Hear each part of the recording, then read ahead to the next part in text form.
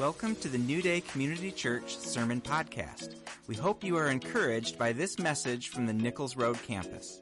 For more info, look us up at newdaycommunity.org. Worship challenged me as well, and about halfway through the new wine song, I thought, what in the world are we singing this for? Like, I've been crushed enough. I don't want to be crushed anymore. And then Kathy came over and prayed for me about being crushed. And, you know, the beautiful thing is that we have to hold on to the hope that something new is going to come out of that crushing time. Amen. Something different is going to come out of that crushing time, that it's not going to be like it has always been. You know, and then I also agree with Cameron that, Lord, there's nothing better than you except for my comfort. That's it. That's the only thing that's better than you, Jesus, is what most of us can say, right? And I think Mark has a demonstration. He brought grapes out. He was going to show us how to do the crushing. I'm just picking on Mark now. He went to pull his Bible out and sat grapes over there, and I looked at him like, and he said, in case I get hungry.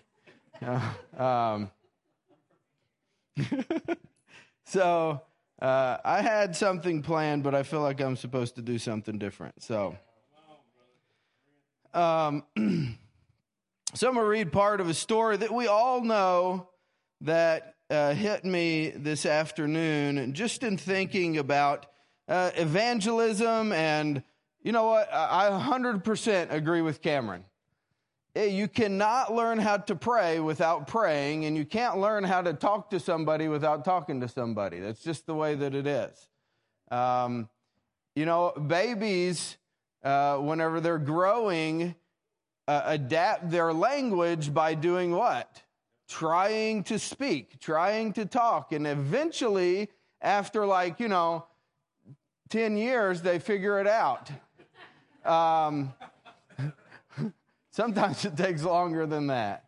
Yeah. Sometimes it takes 40. I'm not there yet. But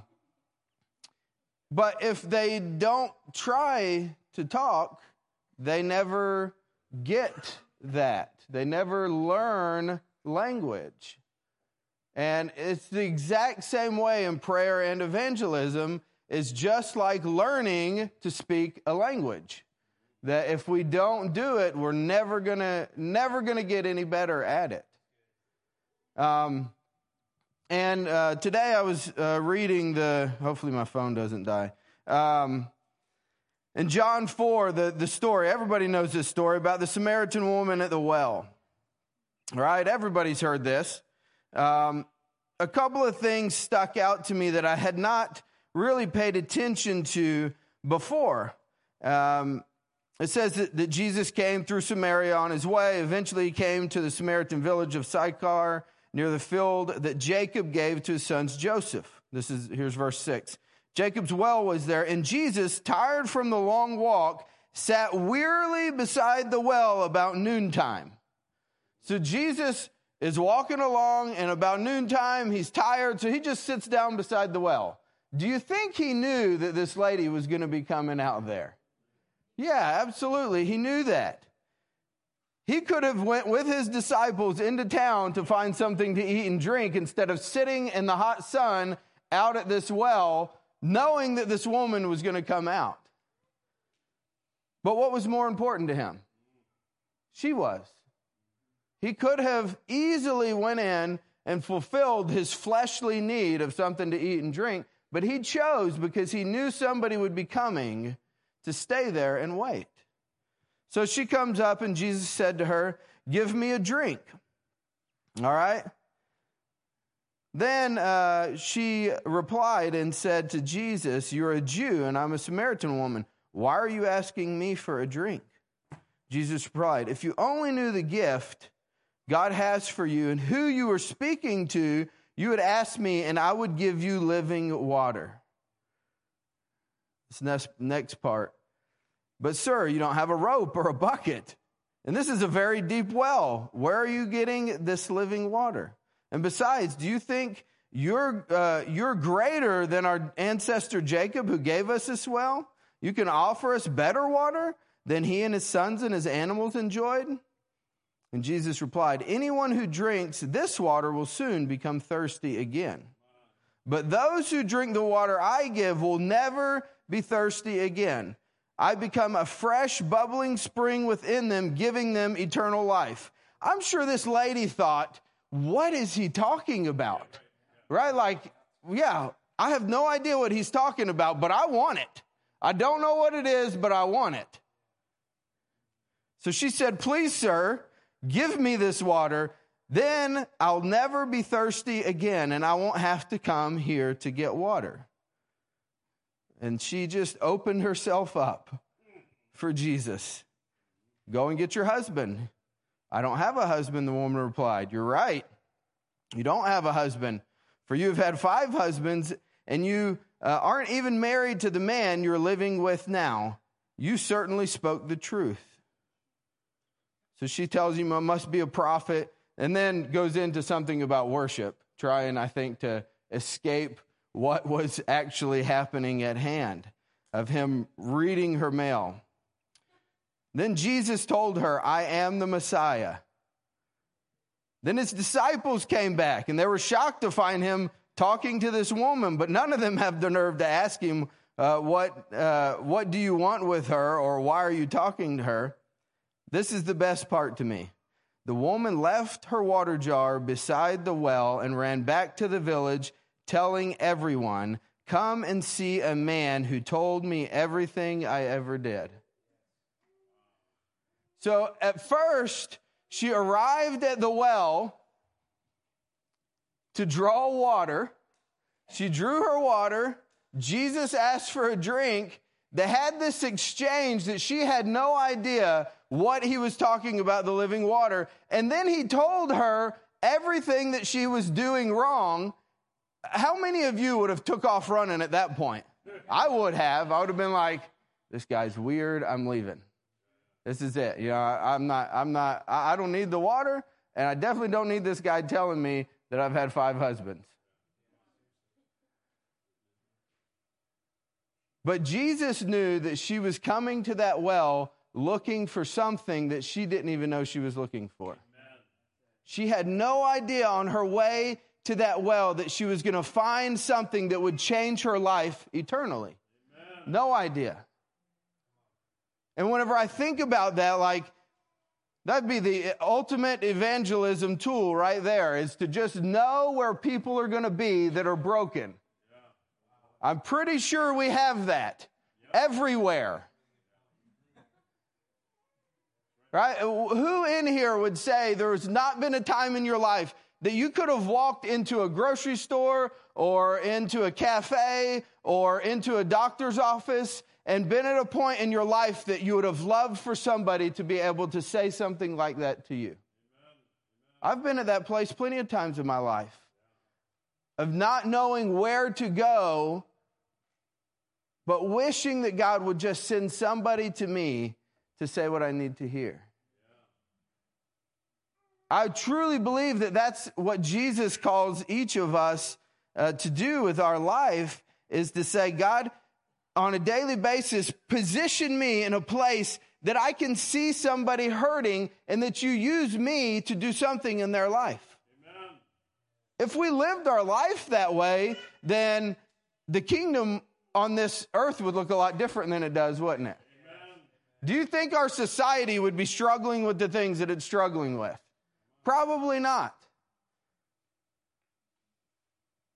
I remember whenever I went through the Walk to Emmaus, we used to host a Walk to Emmaus at our church in Livingston. And I think it was unlike most Walk to Emmauses, because it was like people laying on the floor everywhere and fire tunnels and, you know, crazy Holy Spirit stuff. We did not go by the manual very well. But I remember on a Walk to Emmaus, you would have to do like skits and stuff after some of the people gave talks. And I can't remember which talk it was, but I vividly remember this skit that we did, and it was really a skit of just showing what evangelism would look like if we all operated evangelistically, right? So it was that there was like 4 of us up there. Well, each of us went and talked to 2 people, right? And then they went and talked to 2 people. And it was like within 25 transactions, over 3 or 4 million people would have been affected by that. Of the willingness of just one person willing to say or to talk to or to pray with 2 people and encourage them to do the same. Well, can you imagine? I don't know what the numbers are. Cameron might or somebody might, but the number of people that sit in churches on a Sunday morning in America, I bet we would be astounded at that number. And then, as John shared this morning, less than 1% have ever led somebody to Jesus. That's like a gut-wrenching number to think about, that less than 1%. So I'm going to share something with you all. I've only shared this at our church and maybe with 2 other people. But it was a vision that I had on November 14th, 2022, so this past November. I'm just going to read you everything that I wrote, and then I'll talk about it. So while I was sitting at my desk in Vandalia, I was praying in the Spirit, and I was automatically taken into an open vision. Only time this has ever happened to me. And in the vision, I was standing in a field of wheat that was being harvested. Now, previous to moving to Michigan, I would not have understood this because I didn't have a grasp for how big the fields here are. But it was a huge field. Like where we lived, we had like about 1,000 acres right around us. And it was at least as big as these fields that we lived in. This huge field.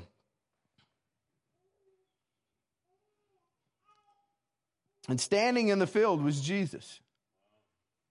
And he had a sickle in his hand, but he was just going real slow and just cutting one stalk of wheat at a time. And I said, God, what are you doing? And I heard the Lord say, I'm harvesting the wheat. And what you're seeing is the separation of the wheat from the chaff. But that's not what I saw. That's not what I heard. All I saw was people attached to these wheat plants, and they were crying out. And it was the separating of the people that had truly accepted Jesus from the people that hadn't.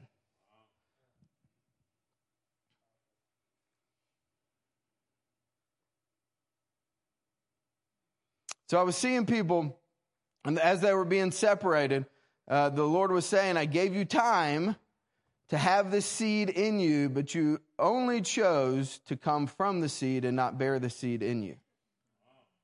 I'm now using the winnowing fork to separate the two. And as I'm watching this, and the Lord continues, just one after another, he's cutting them. And I can hear the cries of the people as this is happening, because all of these people had grown together in church and thought, we're all on the same page, we're all doing the same thing, going the same direction, but living completely different types of lives outside of church. So I can hear these cries, and it was like heart-wrenching for me as I'm standing there. At the same time, they were together, but as they were being separated, I could hear the cries of the people saying, "No, you can't separate me from them. I've grown with them. They've done ministry with me. They've been on this walk with me." All of these things that we look at each other as.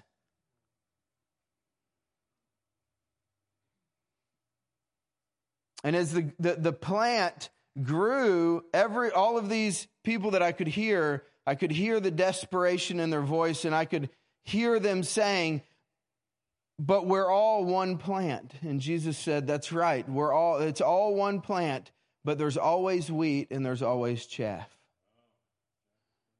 That you have to do a separating of those. That it looks the same as it's growing until it's time to harvest it. The Lord then looked at me and said, "This is a representation of the church. There are many that have been produced from the original seed, which is Jesus, and had a chance to have it grow in them to reproduce, but they chose to not allow it to grow because it meant going through changes as it grew.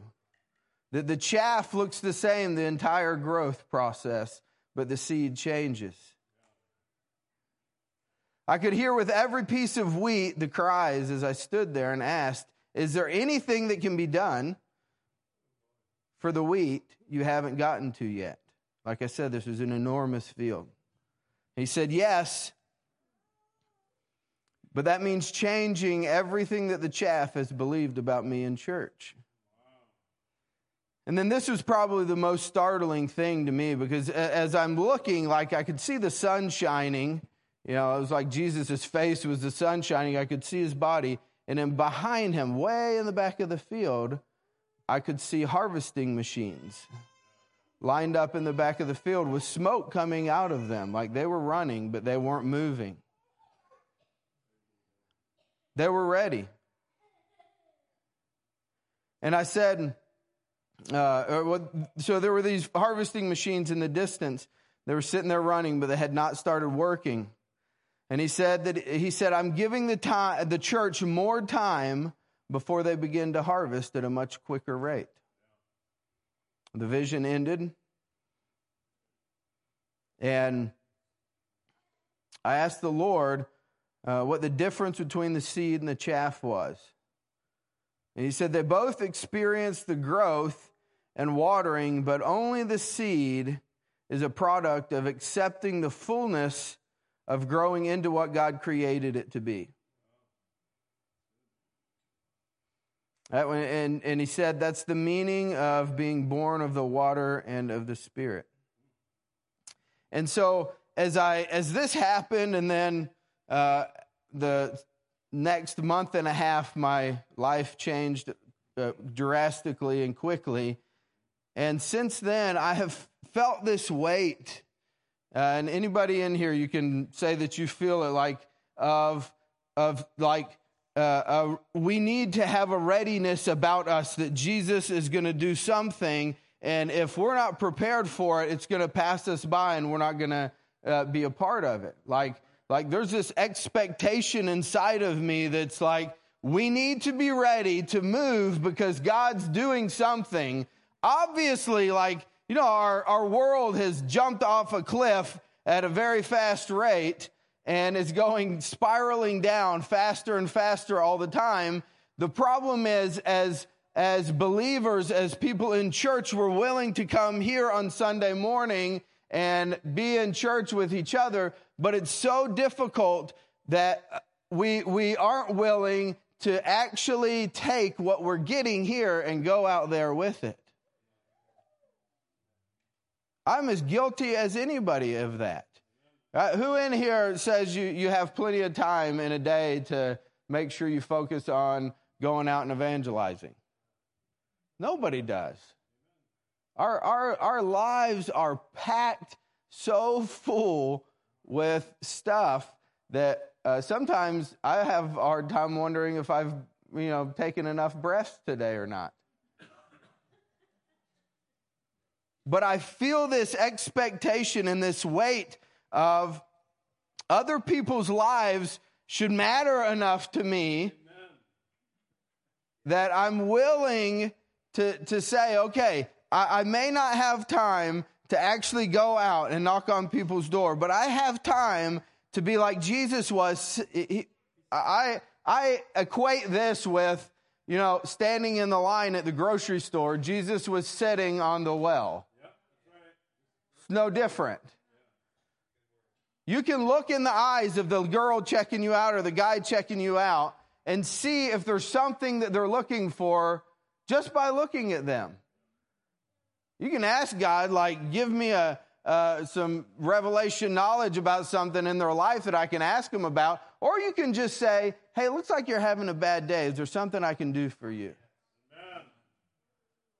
9 times out of 10, they're going to have no idea what you can do for them, but then you can let them know. I've got something that you really need. You may not know you need it, but I know you need it. And I know it's completely, the culture, I was very culture shocked when we moved here because I've lived in the South my entire life. And so the culture is very different here than in, backwoods Tennessee where we live. You're not going to encounter a person where we live that hasn't been to a church service somewhere sometime and heard a fire and brimstone message and gotten saved 14 times in 12 weeks. That's how it is where we come from. But it's amazing how many of those people still live in the place that this girl in this passage was in, that nobody knows what they've been through because nobody's willing to ask them what's going on in their life.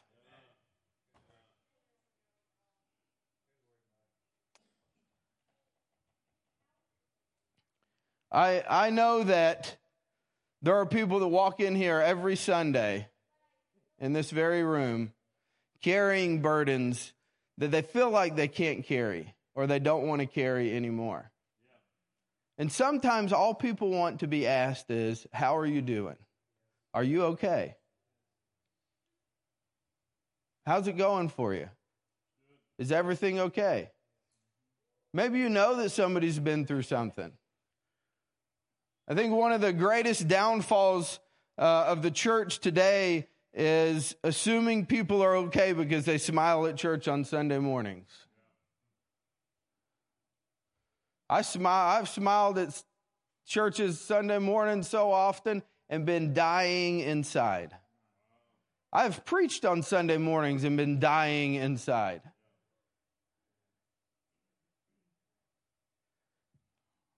The one thing that this girl did that was amazing to me was she knew how broken she was. She knew the stuff in her that needed to be healed.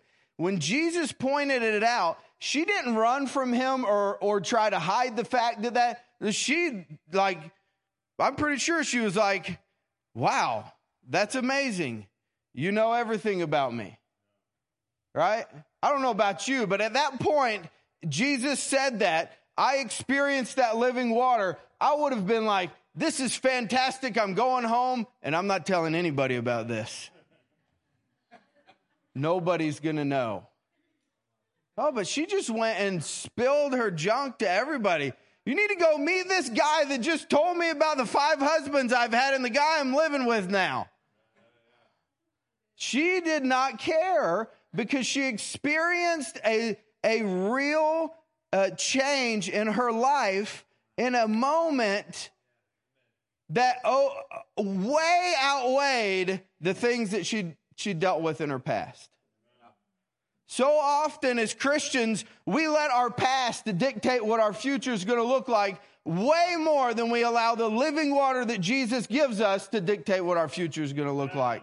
And we allow those failures to then stand in the way of us praying or evangelizing or doing anything that Jesus asks us to do.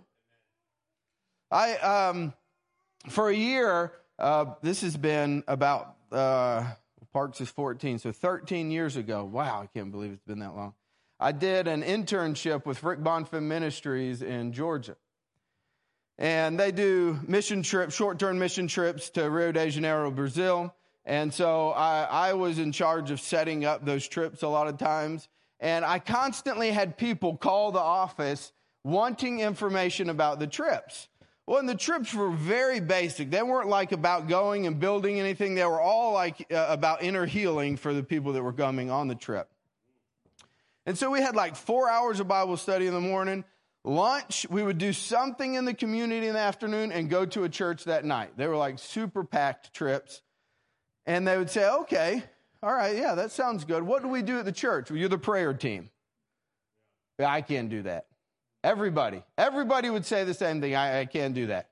Why not? I'm not in a good enough place to do that. Perfect. You're in the right place. Every one of them I'd say that to. And if somebody would call and I would say, you're going to be the prayer team, they're like, great, I love praying for people. I'd say, maybe you should go on a different trip. And that's just the way that I handled it, because I knew that God would use the broken people to change other people's lives way faster than people that thought they had it all together. This is a great example of that. A lady that her life is falling apart, Jesus sets free in an instant, and the first thing that she wants to do is go and tell people how he set her free. She didn't just keep it in for herself. And I love that it was a woman.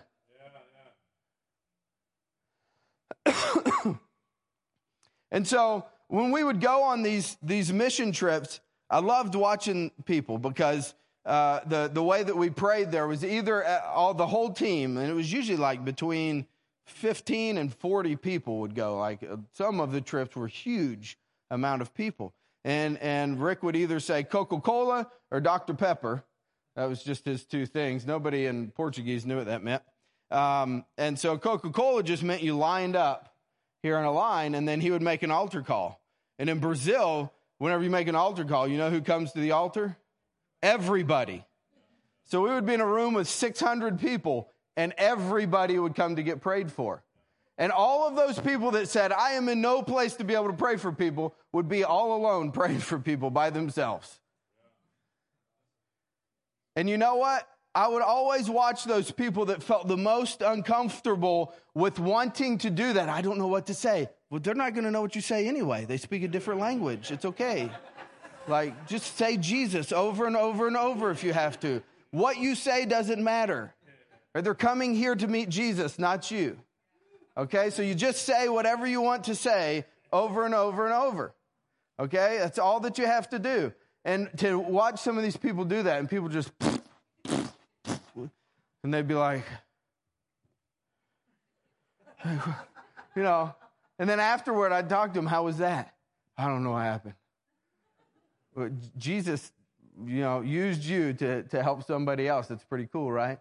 But how can he use me? I'm too broken. My life's a mess.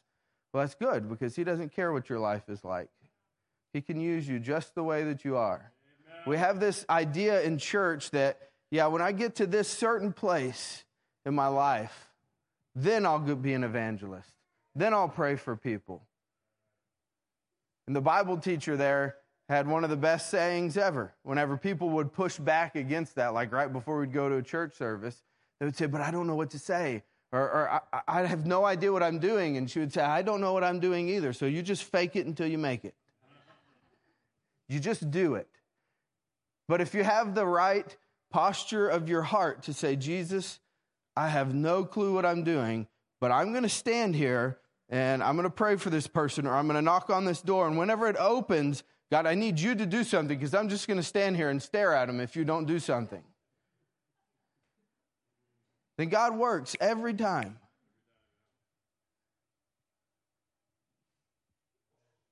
If we could start living our life out of the place of who Jesus is instead of in the place of our own brokenness, God would do some amazing things in the church in America. He would do some phenomenal things in the church in America. But the one thing that we have to do, I think John may have said it this morning, is get over ourselves. We have to. It's not about me or what I know or what I can do or the talent that I have or the ability that I have. This whole thing is about Jesus. The only thing that we have in it is, do we care enough for other people's lives that we're willing to give our life to do it? That's it. Are other people important enough to us that we're willing to do it? I've had some super hard things happen in my life, in ministry even. I mean, I think everybody knows what happened in Vandalia whenever I left there. But there have been other things in my life. I pastored two tiny little Methodist churches in Tennessee, like 30 people in one, and that was busting at the seams, and 7 people at the other, and the median age at the second one was like 84 years old. It was vibrant. There was a man there, sweet old guy. I loved him to death.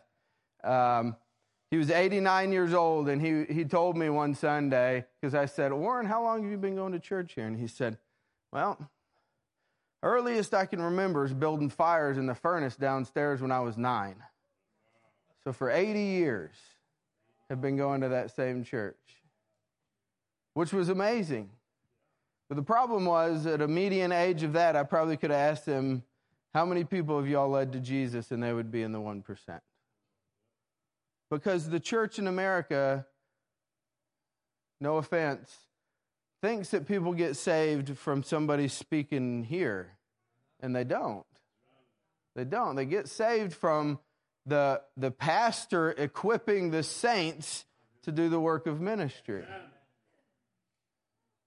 And you know what? The pastor is also one of the saints.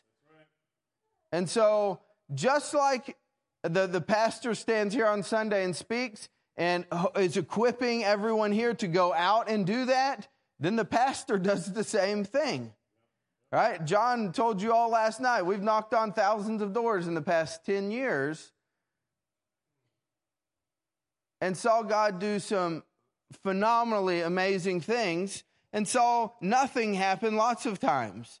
But it didn't matter. The person behind the door was more important than the way I felt or anything else.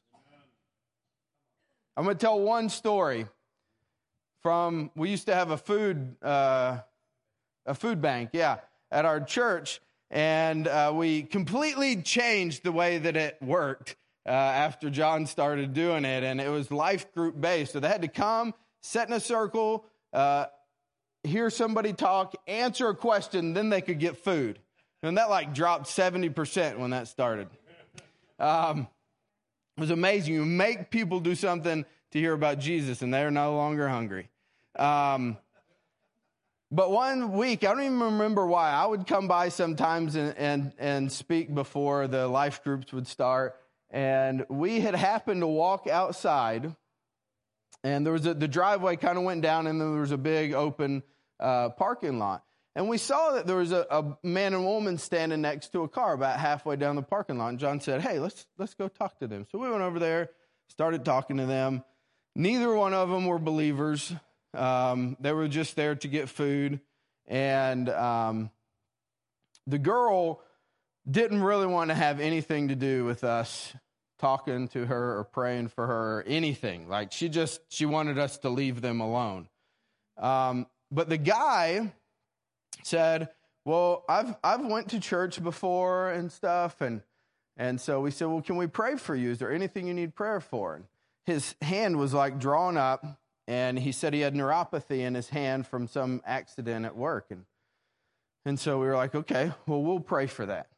And so we prayed for him, and he was like, oh, I can move my fingers a little bit. And so we prayed again, and he was like, oh, man. Well, I can feel it too, his hand got healed like that. And so we were like, that's phenomenal. That's amazing. We left, right? That was awesome. That made my day. I could have went home and went to bed. About 2 months later, I think it was, John calls me one Wednesday, because that's when the food bank happened. Called me on this Wednesday and said, hey, Mike, do you remember that guy that was doped out of his mind with his girlfriend in that car that we prayed for his hand? And I said, yeah, the guy that couldn't feel his hand, and then it worked and everything. He said, yeah. And I said, yeah, I remember that guy. And he said, you'll never believe this. And I said, what? He said, I saw him today. And I said, really? He said, yeah, he came back to the food bank to thank me. And I said, oh, that's awesome. He said, you'll never believe this. And I said, what? He said, he's completely off of drugs. He's working at a bank. He was wearing a suit. Came to me to shake my hand and say thank you for changing my life. I believe we were on our way to eat lunch somewhere, and so we could have made the Mexican meal more important than the guy standing in the parking lot very easily. Yeah, usually we do. Now the Mexican restaurant is in the same plaza, so it's easier. But I truly believe 100% every single believer. We're in this thing called the priesthood of all believers, right? Every one of us is called to do the same things, right? Some people are gifted to do other things, right? A pastor, a teacher, evangelist, that are giftings that we get, but we're all called to deliver the good news, all right? So however that we have to do that, it's for us to do. Right? We can't rely on somebody else to do that. And if there's no greater time to feel that the urge of that in our life, it's now. I truly believe that. There is an urgency for people to know Jesus now like there never has been before. But we just have to at least be willing to say, okay, God, I submit to the fact that you want to use me. So often we think God doesn't want to use us, and that's a lie. Every single person sitting in here, if you're still breathing, God wants to use you. If you're not breathing, raise your hand. 2 kids, I knew it. They've been holding their breath the whole time.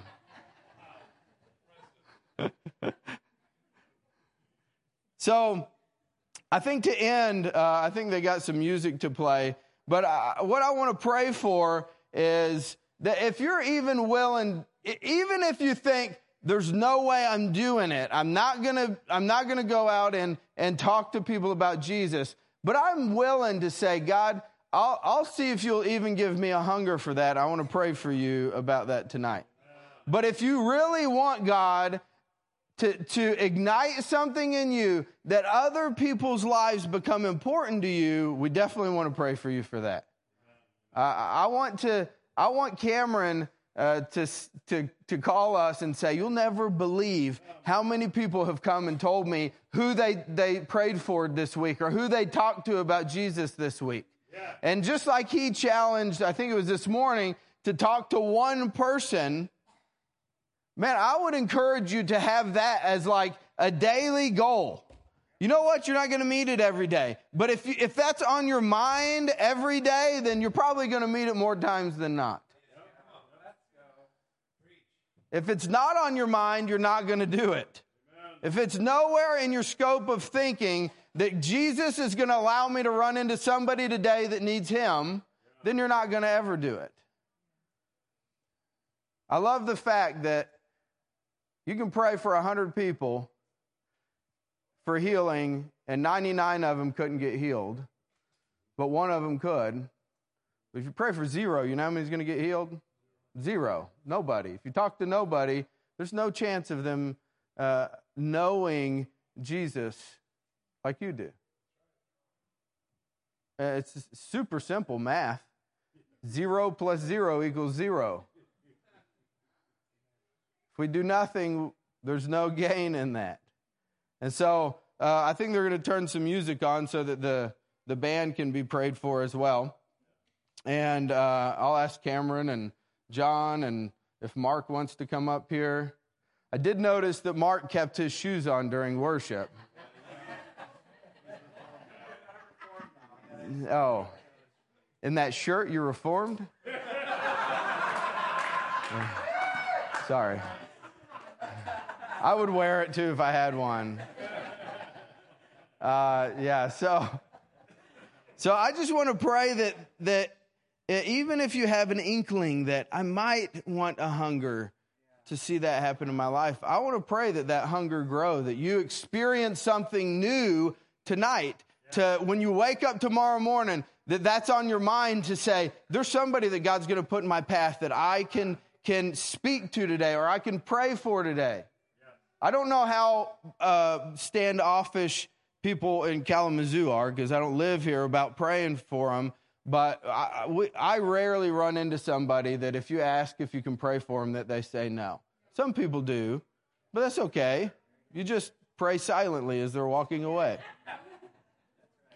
So everybody stand, and we're going to ask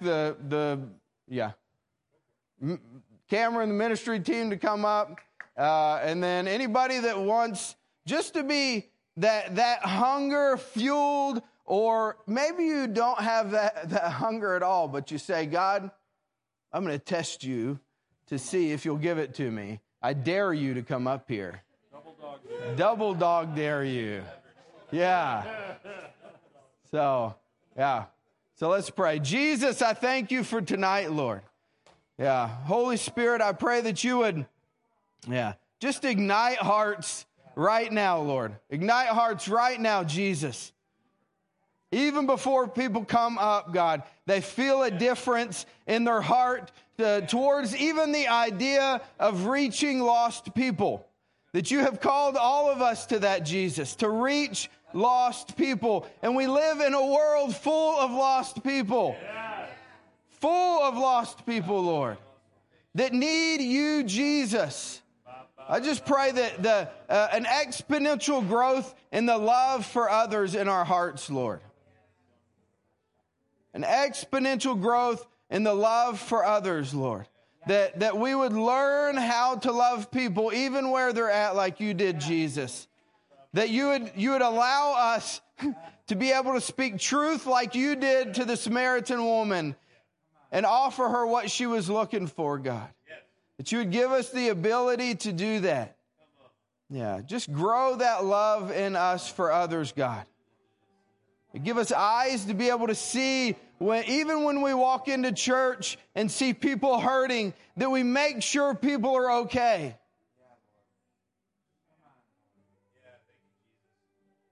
Let us all feel that same urgency, Lord, to reach the lost. Let us feel that urgency, Lord.